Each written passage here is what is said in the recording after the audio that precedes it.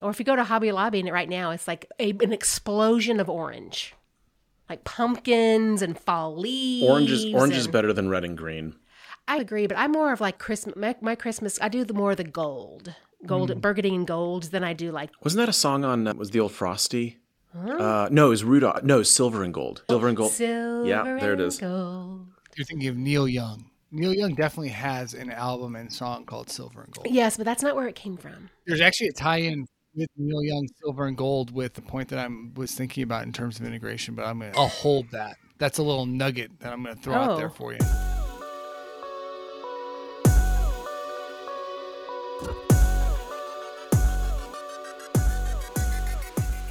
I'm fired up. Let's go. What are we talking about?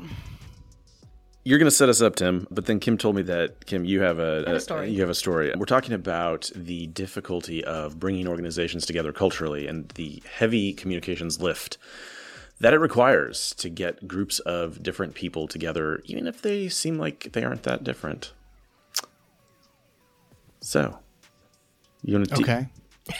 So what? I thought you said Kim had a story. And Kim, shall I start with that? Start with the story, Kim. Kim, hey, so Kim, do you have a story about communications and cultural integration? Well, I have a story that's interesting in that it's historical. It's like from 15 or 16 years ago.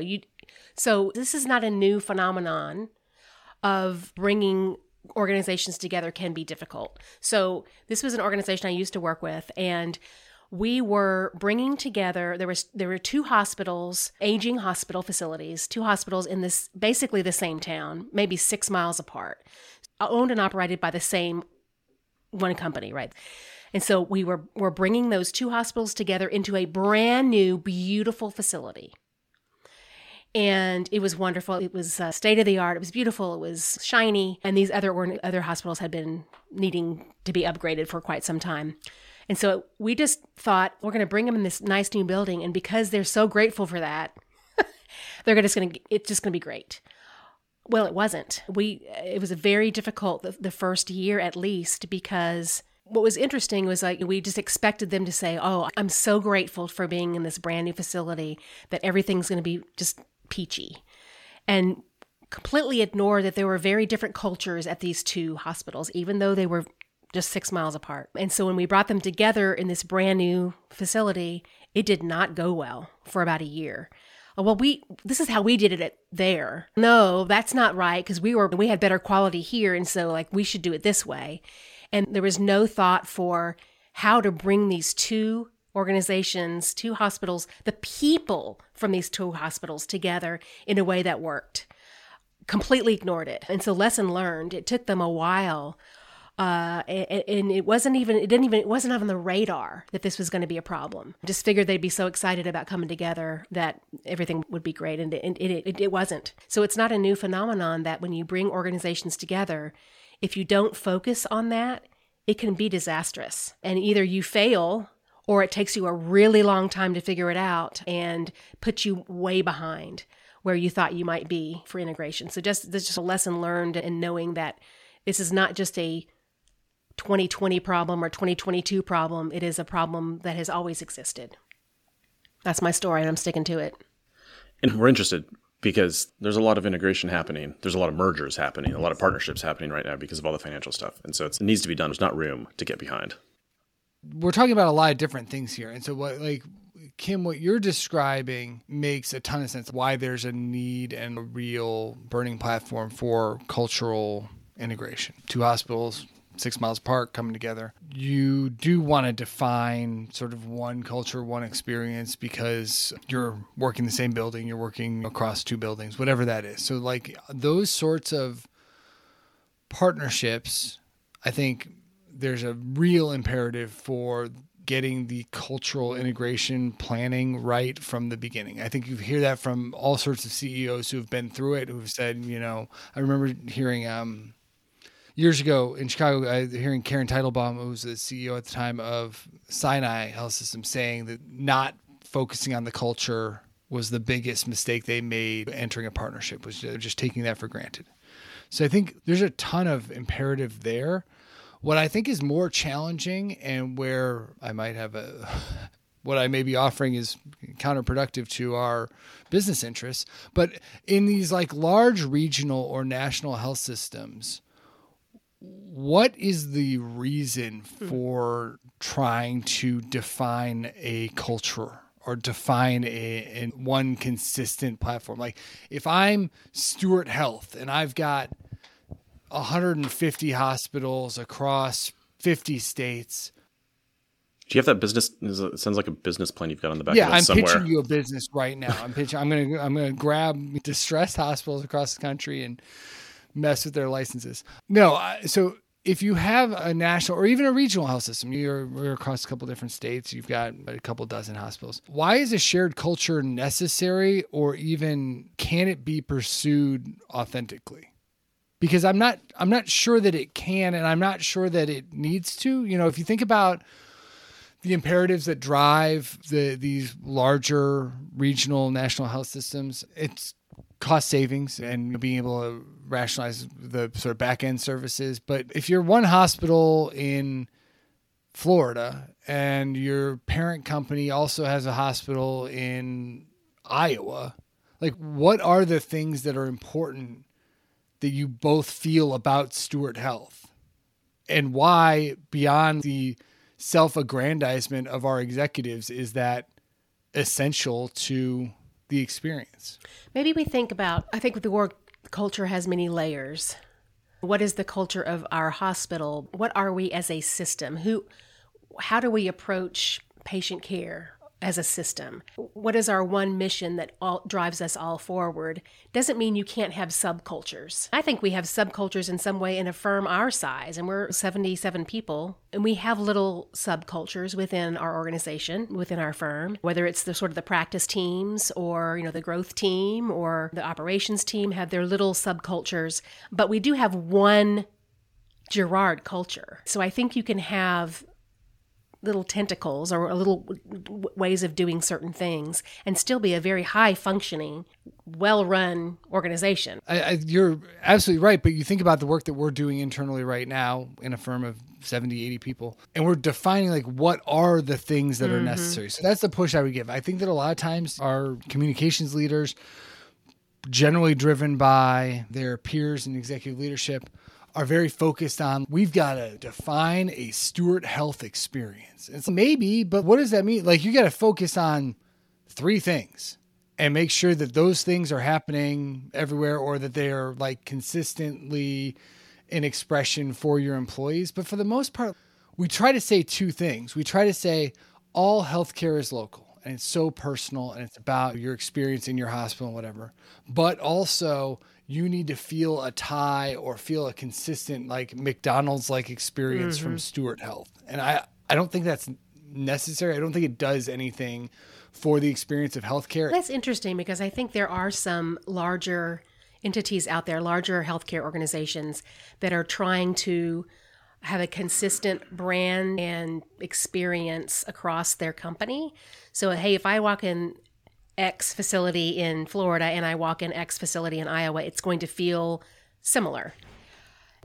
But who cares? I guess I wonder, is that, to your point, does that mean anything? Because how often, unless I am a snowbird and spend my winters in Florida and my summers in Michigan, why do I care? I just want to know what my local hospital feels like. So that is very interesting, because I think a lot of large organizations are trying to make this happen, trying to have this consistent sort of, if I'm this to that system, point, but right? we make the bedrock principle something in patient experience that actually has value, that like is tied to HCAP scores or something like that. We want to strive for consistency across the system. That makes sense. It's not McDonald's has the standard so that every hamburger tastes the same. When I'm out of town, I go, I'm going to go to McDonald's instead of Steve's Burger Joint because I know what McDonald's tastes like. But that's not how people experience healthcare. Yeah, that's it, because the restaurant thing is interesting, because I think of my in-laws, and they are very much they'll try local restaurants occasionally, but generally when they travel, they're about 70 and they know what they like. Cracker Barrel. And they'll do some Cracker Barrel, and that's it. And they are the type of people that Cracker Barrel is built for, because you know exactly, like you walk in And you know that the same. it looks the same. You know that when you walk straight to the This back, is going to be consistent with everything else about me, but I've never been in a crowd. I'll tell you, when you walk in, Tim, the men's restroom, when you go into the little hallway, it's always on the left. Women is always on the right.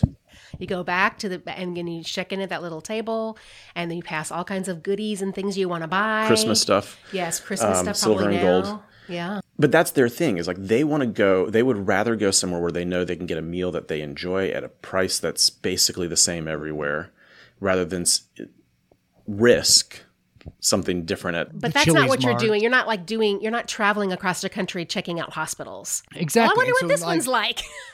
So the idea is like, I would push people on as they think about this, what is the value of what we're trying to define as a culture that is more than a brand or more than just a logo and some bullshit platitudes. If you can drive towards, again, a handful of things that you want to have consistency in that are ideally patient or employee experience focused, then that makes sense. But it's only a handful of tent poles. It's not more than that. And you need to give people room within their local hospital or their local system to be able to make it their own within those confines. So I think about it in terms of how do we build cultural guardrails that people can still make authentic to their local community within those parameters.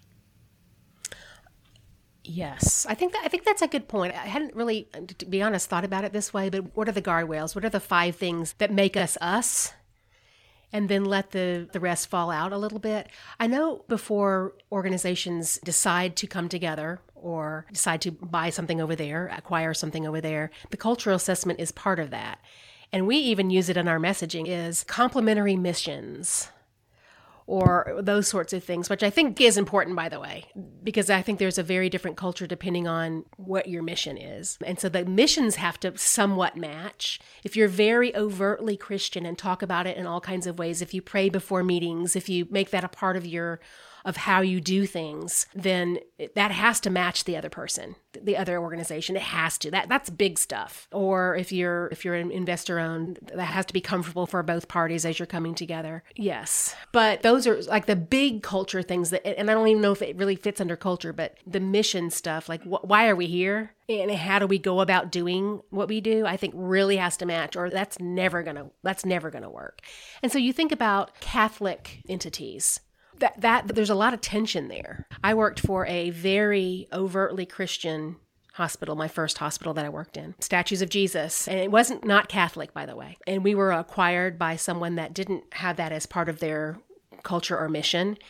And the day they acquired our hospital, luckily I was gone at the time, they basically took the statues of Jesus out of the facility, like the day they acquired, hauled them out. Just guys with Jesus under their arms. Yeah, exactly. Seriously, it was horrible. Like I say, I'm glad I wasn't there at the time, but that doesn't match up clearly. So if you're taking the crosses down or whatever, I mean, that obviously I would hope that you think about that. That is a tentpole issue. Yeah, that is a tentpole issue. Absolutely. And so you got to start there because that's never, I'm sorry, but that's just never going to match up. Yeah. So you got to be really careful about those kind of things. Yeah. Okay. So if you're a Catholic health system, that's pretty easy as far as what are the unifying pieces. They're unifying both symbolic and also like operational and policy-based things that are consistent. But as far as the culture goes, I think that you want to give people room to create an experience that is authentic. Nobody wants to feel on a day-to-day basis like they are part of some like big national faceless organization. What they want to feel is that they are working at their local hospital. And it's why you see when people announce stuff on LinkedIn, they'll be like, I'm really excited to announce that I have joined the satellite overlay team on the Google Maps division. The Maps division of Google. Like nobody says, I got a job at Google. It's, I am on the team. Right. And people don't say like, oh, I'm a nurse at big national Stewart Health. They're a nurse at their local hospital. So to whatever degree the big system or the regional system can be additive to that experience, that's great. We should definitely be informing employees about those areas where we're enabling the culture of their local hospital to grow. But I do feel like you just got to put up those tent poles. Here's my Neil Young tie-in. So the Neil Young Silver and Gold album reminded me of working at Borders. I worked at Borders. Yeah, Borders Books and Music for several years, from like the end of high school or my senior year of high school, off and on through college, and then after college. I loved working at Borders. And part of what was great about I can see Tim as the perfect, like, disinterested cashier at Borders. I know. I mean, I just, if you've never fit into a stereotype in the time I've known you, Tim, but that's it. One of the things I would say about Borders, and this is not like, here's a lesson on why Borders crumbled because of Amazon. I don't have some like sneaky inside info on that. But I will say, before Amazon, when I started working at Borders, there was like a lot of autonomy for the employees as far as what music they played and staff selections and all of that sort of stuff. Like the stuff that you don't really think about that much if you're going to shop there, but is meaningful to the people who work there.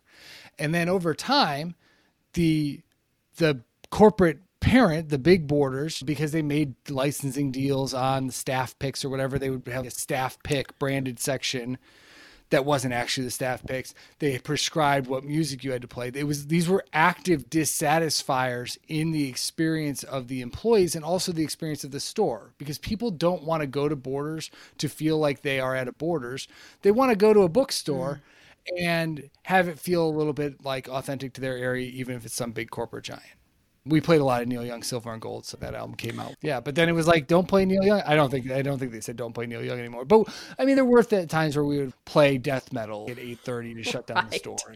And, so it's not perfect, but I do think that people benefit from the illusion that they are not part of some giant corporate machine and that they have local autonomy over their place of work, the place they receive care, that sort of thing.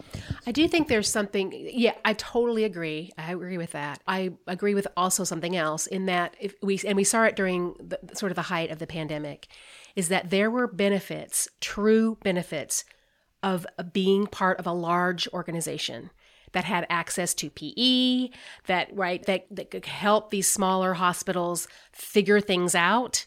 Like, here's how we're, as an organization, going to. There were very and distinct benefits to being part of a large organization during that time. Absolutely, and be sure you talk about that and let people know why that's important, because we definitely saw that. Yeah, and that's exactly right. I think the things that are real about being part of a big system should be communicated.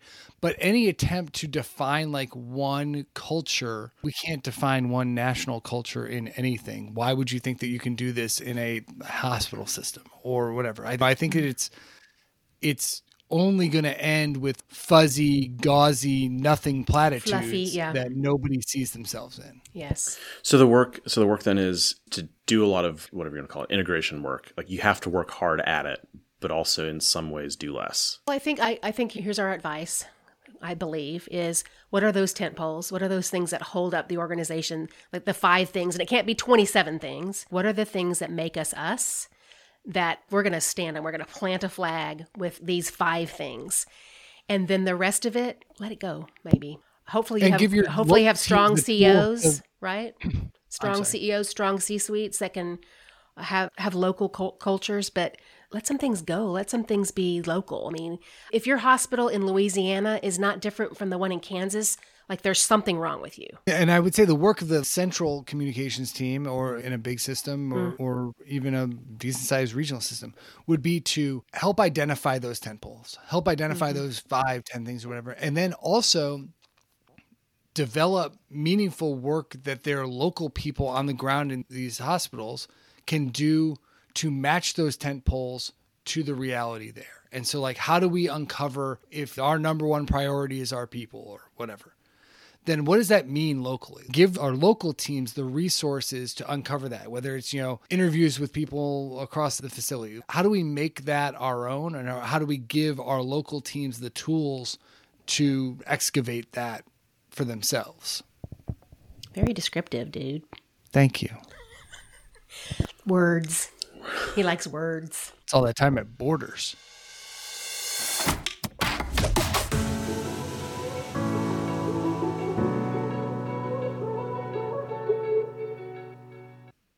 Burl Ives. Good Lord, it shouldn't have taken that long. Burl Burl Ives. Ives. Hey, Burl Ives. Oh. You're like, who the There's the heck is payoff. Burl Maybe that'll go on the sound Hey. pad. Burl Ives. Hey, good information to have about Burl Ives.